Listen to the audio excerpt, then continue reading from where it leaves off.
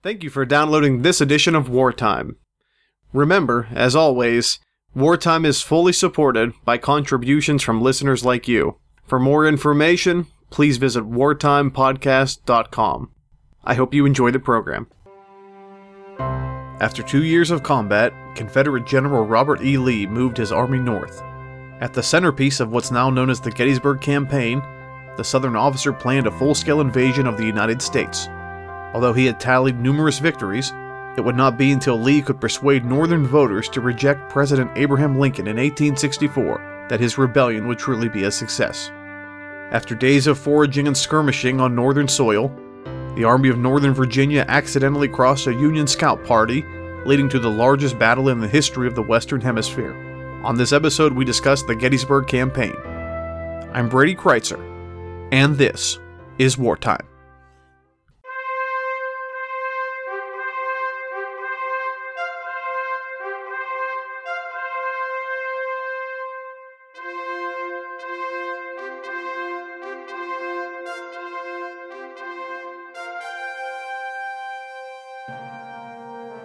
Hello, ladies and gentlemen, and welcome to another edition of Wartime. I'm your host, Brady Kreitzer. On Season 5 of the series, we're discussing Battlegrounds, the who, what, where, when, and why of some of the greatest showdowns in history. As always, remember, history is best when it's shared, and you can follow me on Twitter at Brady Kreitzer, or by searching Wartime Podcast. You can visit our author's website, BradyKreitzer.com, for news, updates, and events. You can visit our Facebook page, The Conversation's growing every day, facebook.com/BradyJKreitzer. And of course, your home for everything wartime on the web, wartimepodcast.com. One of the great things about this podcast, at least when I designed it, was that this podcast would always be commercial-free. There's nothing that drove me more crazy than to listen to a great podcast that has great flow, a great series, and then it suddenly stops for the host to pitch some, water filter or gold investment that they clearly don't care about, and that they obviously have a certain timestamp they have to meet, a 30-second ad, for example. I didn't want to do that. So one of the things I decided to do was to set up an account for donations from listeners to pay for the basic costs of the series. And then many people contributed, and I'm very grateful for that. And this time, around this season, one thing I wanted to do differently is give something back. So if you visit our website, wartimepodcast.com, you can download an exclusive pay-only episode of Wartime. Out of the seasonal range, this is a special. It's about 1 hour long on the Confederate flag. I call it Everything You Need to Know about the Confederate flag. It's a hot-button issue. It's related to today's episode, and it's, in my very humble opinion, the very finest discussion of the Confederate flag in terms of its history and its meaning that you can find anywhere on the web. It's grounded in history rather than modern politics. The information is very rich. It's very detailed. I'm very pleased with it. I think it's my best work yet. Just kidding. But it is good. And again, it's only available on the website, wartimepodcast.com. You can purchase it for $2.99, and you have the option to give more if you choose. I'm so grateful for all the contributions we've gotten so far. Check that out. There's a free preview of it on our podcast feed. You might have seen that already. But visit wartimepodcast.com, click the logo, which looks great as well, and you can download it now. On today's episode, however, we're going to talk about the conflict that gives us the Confederate flag, and more specifically, what is considered to be a major turning point in that conflict, the Gettysburg Campaign. Now, if you listen to this show, one thing you'll know is that I like to crack jokes about people revisiting the same topics over and over again, like, for example, Gettysburg.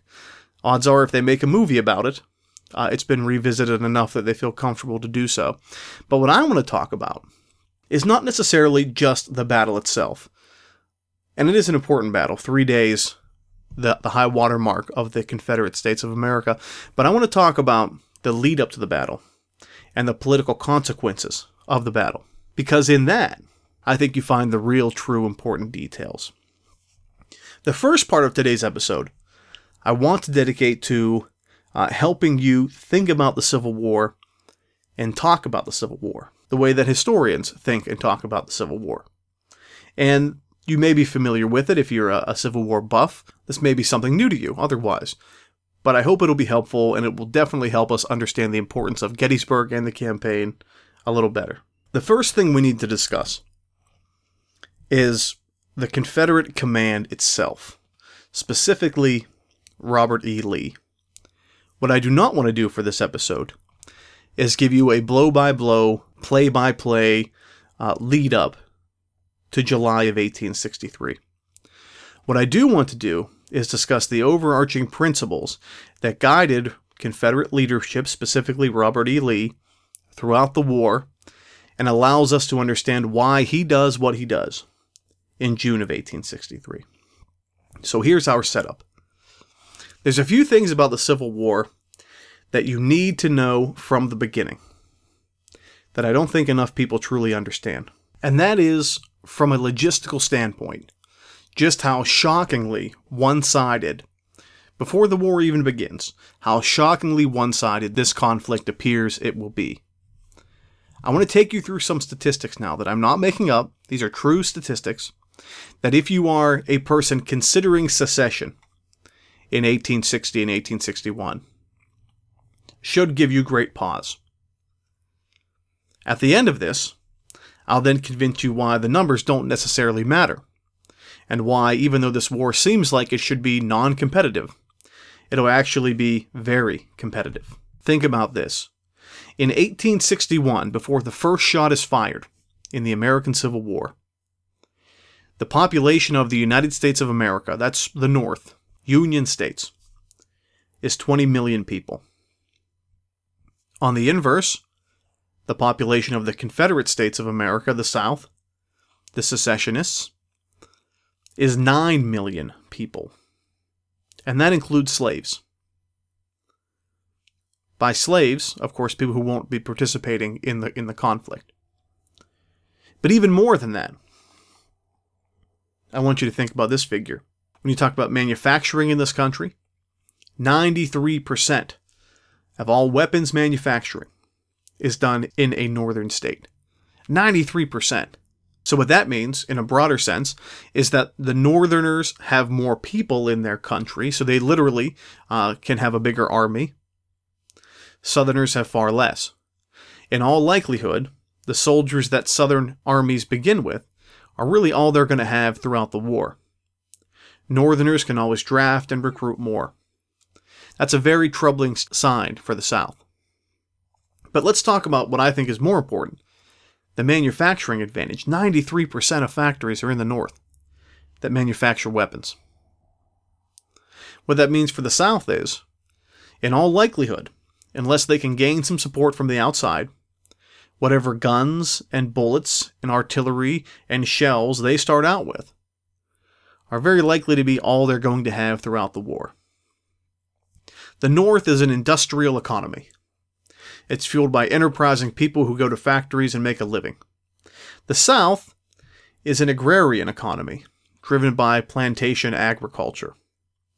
Southerners can grow almost anything, but unless they can figure out how to grow bullets and artillery shells, they're going to be in big trouble.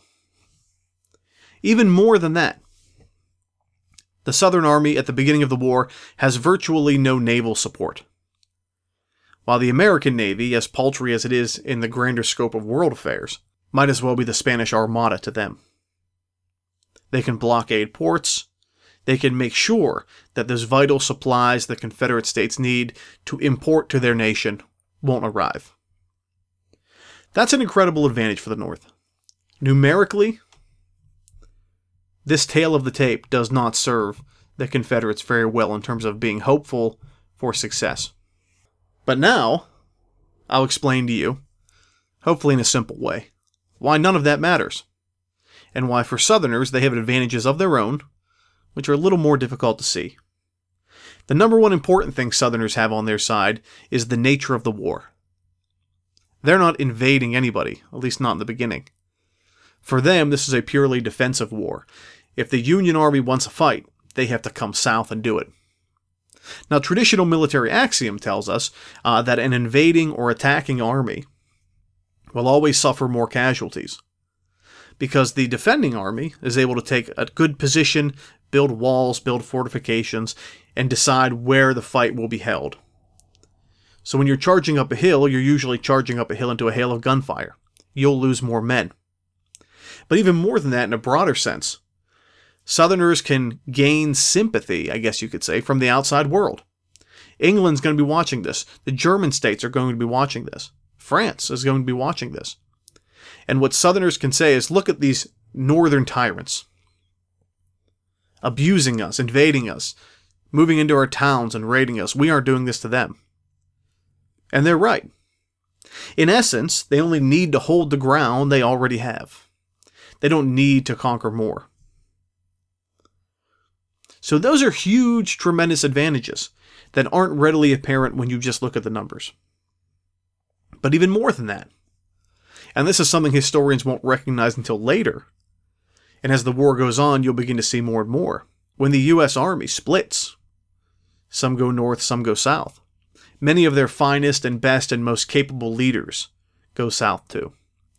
So when you study the American Civil War, especially Robert E. Lee's Army of Northern Virginia versus Lincoln's army with its many commanders, you'll see that almost every time Lee has a decidedly evident advantage in skills and tactics and understanding. Many people said Robert E. Lee was almost supernatural or psychic in his abilities to determine what his opponents would do before they did them. But he was no such thing. Robert E. Lee, just very clearly, knew these men, he worked with these men, he knew their tendencies, and he took educated guesses. Most of the time it paid off, but not every time. So again, when you look at this, the Northern Army has a decided numbers advantage. Anything on paper, mathematically, you can equate to an advantage for the Union Army. But Southerners have their advantages too, and it will take a very capable leader to take advantage of them, and an even more capable leader to recognize them. So what's going on in the war by the time we reach the summer of 1863? Well, if you're Abraham Lincoln, President of the United States, it looks pretty bad. Robert E. Lee has just defeated you in 1862 in the end of the year at a battle called Fredericksburg in Virginia. It was so one-sided. Men who were there said this was not a battle, this was, and this is a direct quote, simply murder. Later that spring, Abraham Lincoln was to make sure that this would never happen again. He beefed up his army to take on Lee's ragtag group of rebels just down the road from Fredericksburg in Virginia at a place called Chancellorsville. While Lee was almost outnumbered by 2-1, he uses superior tactics and the brilliance of Stonewall Jackson to flank the Union Army and sever it, and gains his most tremendous victory of the war at Chancellorsville. This battle is still studied by military students at the Virginia Military Institute and West Point today for its brilliant use of tactics and its pretty effective risk-taking. Because make no mistake, Robert E. Lee gambled in that battle. So what I'm saying is, by May and June of 1863, this is a war that Confederates have to feel really good about, and that Union officials have to feel pretty bleak about. And I think this is the brilliance of Robert E. Lee in these campaigns. It's his understanding of the conflict at its very nature, at its very core, that makes him successful. Because he understands it in a way that almost no one else in the Confederate government understands it. And very few people in the North understand it. And that's where I really want to start. Get into the head of Robert E. Lee. Here's how it goes. Lee looks at the numbers from day one, and he knows they are behind the 8 ball. Any other general would probably feel like this is a fight that you can't win. But Lee understands history, he understands politics, and he understands the tactics necessary to find victory. What do I mean? Lee knows he could win every battle and still lose the war. He knows what the Union strategy is. We call it the Anaconda Plan. Block off southern ports, make sure the bullets and supplies and guns they have on day one are the only they'll have throughout the war. And like an anaconda, just restrict them and choke them out. Lee knows the clock is ticking on his rebellion. He knows that eventually the North can just take his army down, chip it away little by little, recruit more, and smash him. So again, Lee knows that if you're going to win this war, it will not be on the battlefield. Lee understands something I share with you guys all the time. War is merely politics by another means. Karl von Clausewitz.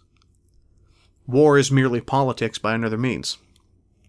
Robert E. Lee will look at the example of another great Virginian, George Washington. And he will see in Washington the textbook example for how you beat overwhelming odds and how you find victory. Lee views Abraham Lincoln and the United States like the British Empire. Remember in the Revolution, the British had way more money, endless supplies, endless troops. The Americans had very little, and things got dark at times. But Washington understood the game. If you want to beat the British, you have to convince them.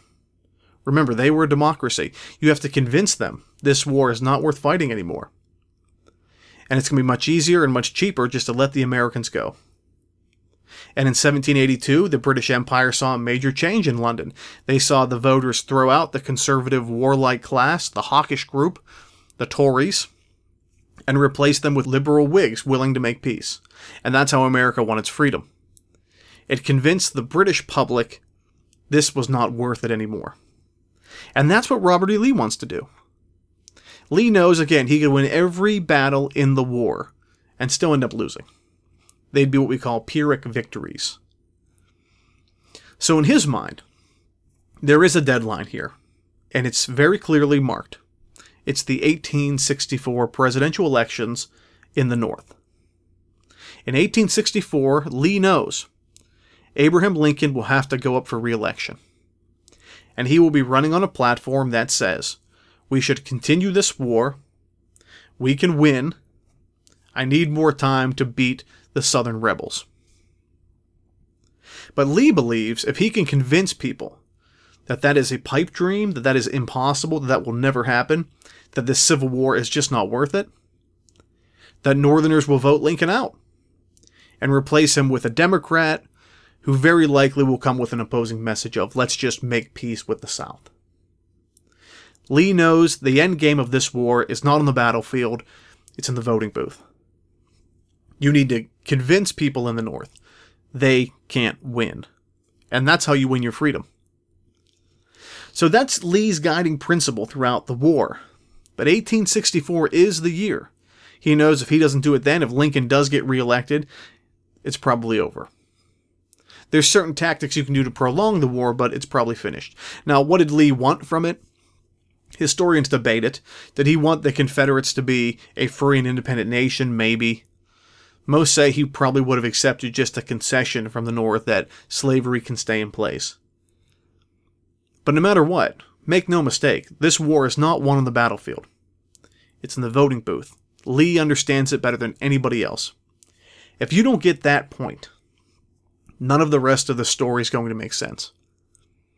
But I think it's a great place to jump into it. So what's our setup? June of 1863. Robert E. Lee has just had what many are calling the greatest victory he may ever have. Chancellorsville. Look it up. Maybe we'll do an episode on it. Brilliant maneuver.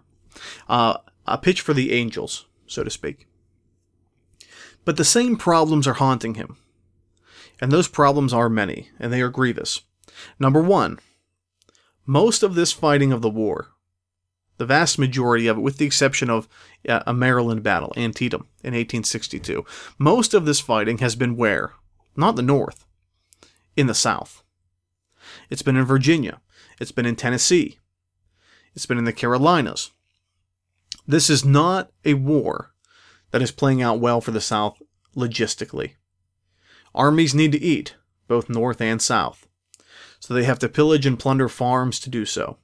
Union armies are rampaging across the South, especially in Virginia, eating up farmers' harvests. These giant machines need to be fed. Lee realizes this is hurting Virginia in many ways, not just the army, because there's not enough food, but definitely the people. He also remembers, and again, I'll belabor this point a lot, to win this war, it's political. Convince the North it can't be won. He also knows that in the mind of the average Yankee, in the mind of the average Northerner, that this war is not something they fear. This war is something that happens hundreds of miles away, sometimes more, in the American South. They have no fear in the North that they're going to wake up one day, look out their back door, and see a Southern army rampaging through their fields, burning their homes, pillaging and plundering their town. They think that's not going to happen. In the South, that's an everyday occurrence. So Lee gets the big picture. That's why I think there's so much value in studying his tactics. But again, he gets back to the 1864 elections. You can't convince Northerners, or really convince Northerners, that this war is a threat, unless you take the war to them. Lee's proposing something radical here in June of 1863, and it is a full-scale invasion of the United States of America, a full-scale invasion of the northern states. He tried this in 1862 by moving into Maryland. There was some espionage involved. Lee's battle plans were revealed prematurely. George B. McClellan's Army of the Potomac met him near Sharpsburg, Maryland. There was a massive battle. Antietam, still the single bloodiest day in U.S. history. More than 22,000 casualties in one day. It backfired on Lee because the element of surprise wasn't there. Now, after Chancellorsville, his greatest victory, the same problems are plaguing him. His army's not getting any bigger. It's not getting more supplies. He has to act now. And what better than the summer of 63, the elections in November of 64? So he looks at a map, and he sees the most obvious target available. Because Maryland still had some Southern sympathy. It was in fact very pro-Southern, so much so they had to declare martial law to keep the rebels in the northern column. But Pennsylvania was the key. So why Pennsylvania? Well, Pennsylvania was a little bit of everything, a place the Southerners may really do well. And we can talk about what was so great about Pennsylvania. Number one was the farm country. Pennsylvania was the breadbasket of the Union effort. Massive fields, farms everywhere, peach orchards, apple orchards, fields of grain, fields of corn, livestock beyond imagine. And this is the kind of place where Southerners could go and inflict a little bit of revenge. They could eat, in fact, they could feast on the farmlands of Pennsylvania, while at the same time allowing the fields of Virginia to replenish themselves from now going on 2 years of war. So Pennsylvania was a nice place for that. Number two, believe it or not, in Pennsylvania, there was a large amount of Confederate sympathizers. Especially, if you can visualize a map of the state, it's like a big rectangle on its side. Especially in the south central part of the state. You get into the south central part of the state, you begin to see one of these border areas. Maryland is very close. A lot of Pennsylvanians do business with Marylanders. A lot of them are very conservative. And Lee believes when he rolls into that area, he may even be welcomed as a hero. And sometimes he's right. So it might not be like enemy territory necessarily for him. That's a nice plus. But number three, on top of all else, Pennsylvania has some really intensely high-value targets that the Confederacy could really benefit from destroying. And we can talk about those. Number one is the city of Harrisburg, the capital. Harrisburg basically sits right in the middle of the state, south central PA. Harrisburg is a great town. Its best days may be behind it, and I go there a lot. But in 1863, Harrisburg was sort of the railroad center of the Union effort. Almost every major railroad in the north came into Harrisburg and out the other side. So if you could capture that, you could virtually shut down northern railway communication, at least temporarily, which is a big advantage. I always say the Civil War is about rivers and railroads. If you had a map of the United States with no towns listed and no cities, only rivers and railroads, you could look at where they intersect. And you could probably guess that a Civil War battle took place at or near there. That's how important they are. It's not always true, but rivers and railroads are everything in the Civil War. No place better than Pennsylvania's capital of Harrisburg. But there are even more targets than that. The city of Philadelphia, even in 1863, was an enormous city and very symbolic. The United States Constitution was written and signed there. The United States Declaration of Independence was written and signed there. The United States Articles of Confederation were written and signed there. Those documents and those articles, even though the Southern Confederates are rebelling against the United States, are still held dear to them. So to capture that city would be enormously symbolic of a major sea change coming. Philadelphia, important target. Strategically, as far as supplies and logistics, not as big. A third target that's very compelling was Pittsburgh, Pennsylvania. Pittsburgh is nowhere near central PA. If you're driving, it's about 3.5 hours west. But if you could capture Pittsburgh, then you have taken away the number one munitions-producing city of the North.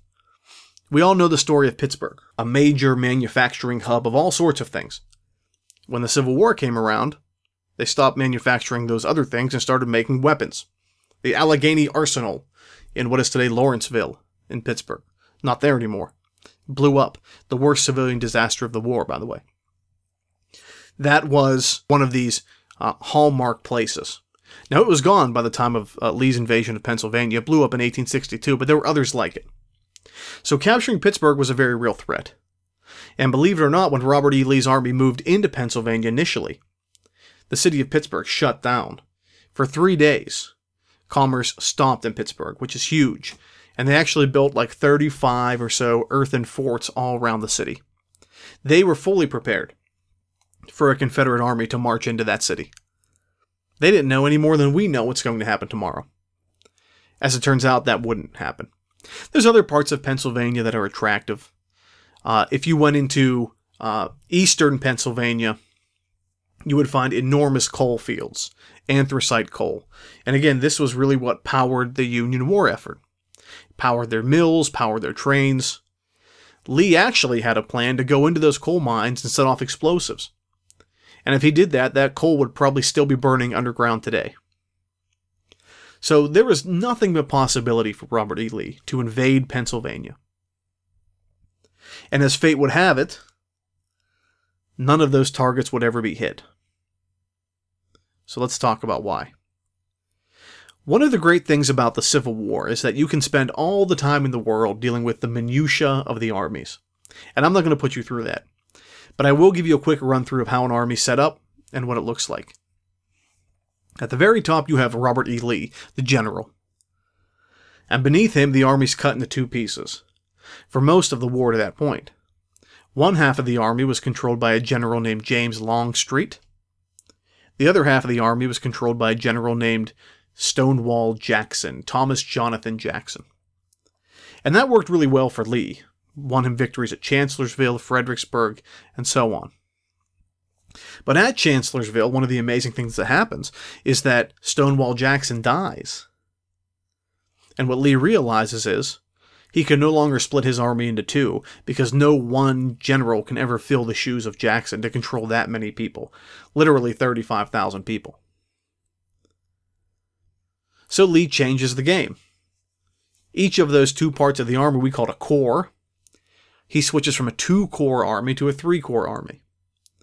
And that's more manageable. James Longstreet keeps his corps. Stonewall Jackson's are split into half. One is given to a man named Ambrose Powell Hill, A.P. Hill, red hair, red beard. And the other is given to a man named Richard Ewell. Old Baldy, they called him. And that's the new Army of Northern Virginia. That's the army that will invade Pennsylvania. Whenever they invade Pennsylvania, they only have a few options to do so. And that is because the interstate highway system that we know today doesn't exist. The options they have are mountain passes. And there's only a few mountain passes they can use, and one of their best ones is right in the middle of the state. So they go through the Blue Ridge Mountains, they go past South Mountain, and again, there they are in south central Pennsylvania. And just as Lee expected, he had a lot of northern support in that area. That's a heavily Democratic area, conservative area. He's welcomed in some places. And he tells his army to break off into 3 parts and just go feast. Because so far, the Union Army doesn't know where they are. But he tells his men very famously, if you pillage a farm, if you plunder a harvest, we're not animals, we're not like those Yankees. He says, leave people IOUs. Tell them we'll pay them back for whatever we take. So this Southern sort of gentleman image was something Lee wanted to perpetuate. It's not like you can look at that and say, oh, what gentlemen the Confederates were. These were slave owners. But Lee knew people thought that way. This was PR. And even if he had no intention of paying them back, he asked them to leave that behind. This also came at a time whenever in the South, the Union Army just destroyed, literally burned down a town in Georgia for almost no reason, so to speak. It was like a Viking raid, people called it. And it made a stark political contrast. And never take the political optics out of this. Lee knows exactly what he's looking at. But for the better part of 2 weeks, Lee's army spread throughout south central Pennsylvania, disconnected, moving on different positions. Now, one of the positions Lee's army does move on is Harrisburg. And they get pretty close. Problem is, if you want to capture Harrisburg from their entry point to the state, you have to cross a pretty big river. Harrisburg sits on the west bank of the Susquehanna River. Lee's men are on the east bank of the Susquehanna River. There's one bridge that gets you across there, called the Columbia-Wrightsville Bridge. It was the longest covered bridge on the planet. And Lee's army knows if he wants to capture that capital city, he very well could have done so. Problem is, there's a brave stand by volunteers on the eastern shore of the covered bridge. The Confederates can't get across. The Union volunteers actually burn the bridge down. The pylons are still there. I did an episode on it for my series for the Pennsylvania Cable Network, Battlefield, Pennsylvania. And we go there and we see it, and it's a really powerful place. But that was the end of that. That made it very clear Lee was not crossing the Susquehanna. And he was not moving on Harrisburg, but he was that close. What Lee doesn't understand, and what he'll never know, and what could have radically changed the history of this country, was where the Union Army was at the time. You see, the way armies gather intelligence in the 19th century is not with walkie-talkies and radio. And there were telegraphs, but that was very difficult to deal with because armies were always on the move, was through their cavalry. A cavalry soldier is a soldier on horseback. And cavalry is very effective in a battle, but they're also the primary intelligence-gathering wing of these armies. And Lee's favorite and most successful cavalry commander was a man named James Ewell Brown Stuart, Jeb Stuart. And Jeb never let Lee down. He always let him know, because they can move so quickly, where the enemy was at all times. Well, he had no updates from Jeb Stuart, so Lee believed he was safe. What Lee didn't know was that Jeb Stuart was effectively cut off from the army. And there's a lot of debate here whether he was trying to do something intentionally to take a risk, or whether it just worked out that he was cut off. But whatever the case, Lee doesn't know where the enemy army is. What he also doesn't know is that the Union Army is headed right his way. Now remember, Lee's army is split into 3 places. These are big armies, thousands of men. And communication's very, very poor. So Lee has to find a place where these armies can come together, regroup, and move as one. Maybe move on Philadelphia. Maybe move on Harrisburg again. Maybe move on Pittsburgh. Who knows? And he sees one town that we always describe as a sleepy little town in south central Pennsylvania called Gettysburg. Gettysburg is a town of less than 4,000 people. There is absolutely nothing special about it. There's a Lutheran theological seminary in the town. There's a college in the town. There's not much to speak of. But the great thing it does have is a giant road network. It has something like 9 roads leaving the town square. And they go in all directions, north, south, east, and west. So Lee believes if he can rally all of his men at or near Gettysburg, he can then make his move easily and effectively toward any number of targets, maybe even Washington, D.C. And that's where things slip out of his control. On July 1st, 1863, some of Lee's men go toward Gettysburg. And by the way, they had already captured the city during this previous 2 weeks of sort of foraging, and there wasn't much there, so they didn't care about it. So the Battle of Gettysburg we're about to talk about is actually the second Battle of Gettysburg. First one wasn't much to speak of. But a part of Lee's army accidentally collides with an intelligence-gathering wing, a cavalry wing of the Union Army. It's what we call a meeting engagement. A lot of battles in the Civil War take place by choice. We're going to fight here. And by the way, Lee's almost always there first, and he almost takes the best position. But this time, they just bumped into each other. Little did they know that bumping into each other would turn into the largest battle in the history of the Western Hemisphere, and easily the largest battle of the war. But they started to fight, just northwest of the town. As the fighting continued on July 1st, day one of the Battle of Gettysburg, the Union Army found, as they moved into the town, fighting house to house, guerrilla combat, that there was a very choice piece of ground to the southeast of the town. Locals called Cemetery Hill. It was high ground. There wasn't a lot of great ground here, but it was high ground. And in almost every other battle they met, Lee and the Southerners always picked the high ground. And they always made the Northern armies fight from behind. On July 1st, 1863, the table was turned. The Union Army would occupy, just southeast of the town, what was called Cemetery Hill, and they'd very famously spread their line out into something of a fishhook. And there they'd wait. At the northern end of the fishhook was the cemetery, and a place called Culp's Hill. At the southern end was a small mountain, really hill, called Little Round Top. And the Union Army basically told the Southerners, here we are, come and get us. Lee was furious about this. Because one, he was reacting to circumstances rather than dictating circumstances. His intelligence had failed him. And two, he had to fight from behind. He didn't have the high ground. He didn't pick where he wanted to fight. He wasn't used to that. Lee would line up about a mile across. Lee would line up directly parallel to Cemetery Ridge and a place called Seminary Ridge, a long stretch with the northern tip being the Lutheran Theological Seminary. And this is the end of day one of the Battle of Gettysburg. Day two begins, and Lee begins his great attack. Lee believes if he can break through the Union line, D.C. is his. It's just to their south. Today, maybe an hour's drive. Of course, with traffic, it's more like 10. But Lee will make the decision to attack the flanks of the line, the very northern tip and the very southern tip, to hope to collapse them. And these are now the stuff of legend. The battle at Culp's Hill in the north goes well into the nighttime, July 2nd, 1863. Lee almost breaks through. He doesn't. The very southern tip, immortalized in the book The Killer Angels and the movie Gettysburg, the battle at Little Round Top. A group of men, New York, Pennsylvania, Michigan, hold off an assault of Texans and Alabamians for hours. If they fail, that's the end. The line collapses, but they hold. Joshua Chamberlain, a man from Maine, was very famously the man on the ground in charge on Little Round Top.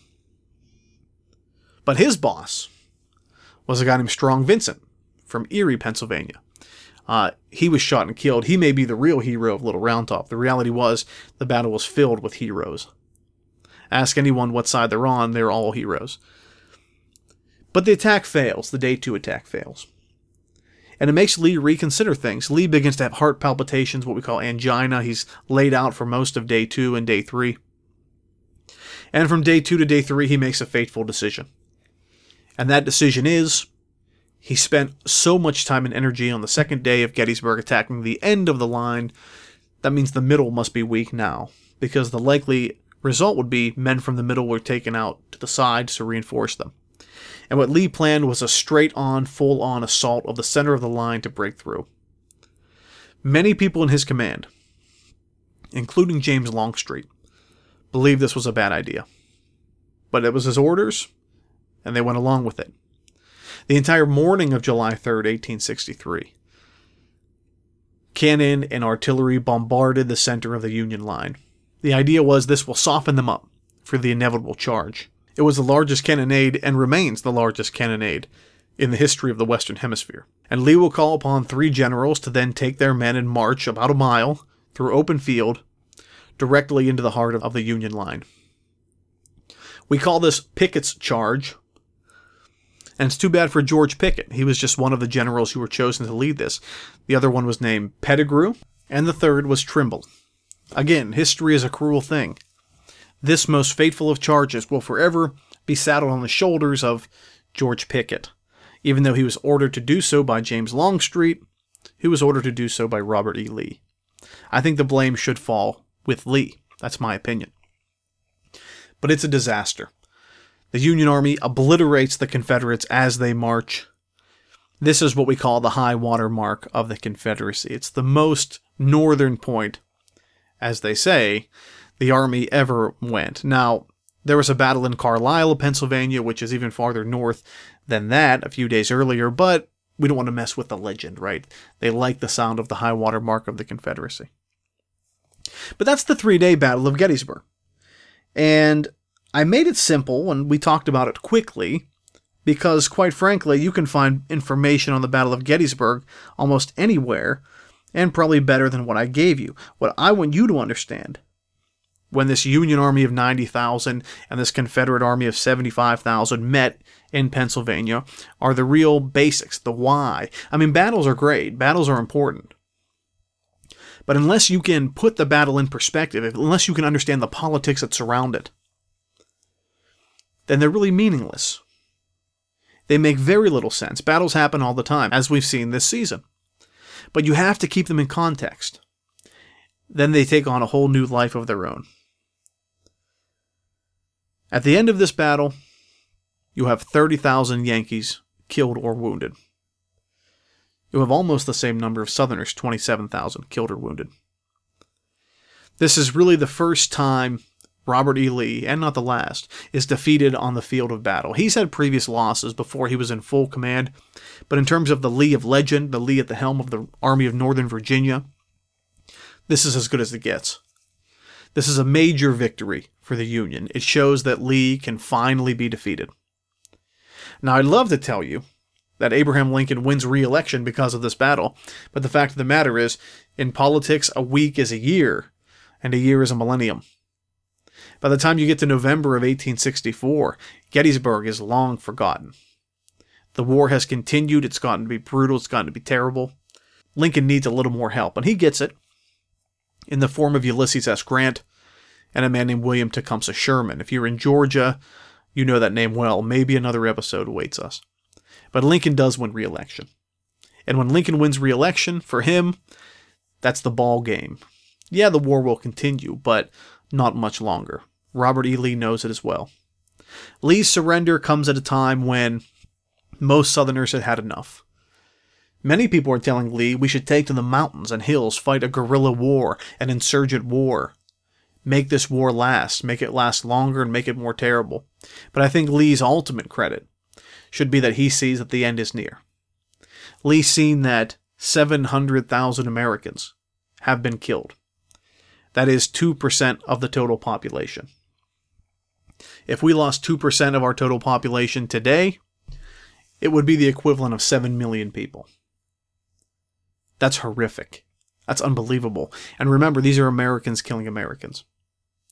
So the surrender of Robert E. Lee in 1865 is an important moment in American history. But make no mistake, the first crack in the armor, the first chink in the armor, and the first time when it seems like victory may be out of reach, comes on July 1st, 2nd, and 3rd at Gettysburg. If you want to know more about the Civil War, particularly the Confederate flag, and again, dare I say, you can download the very best discussion of the Confederate flag in terms of history in an unbiased way on that podcast. Visit wartimepodcast.com. Give to the show. It means the world to me. Thank you for joining us. I'm Brady Kreitzer, and this is Wartime.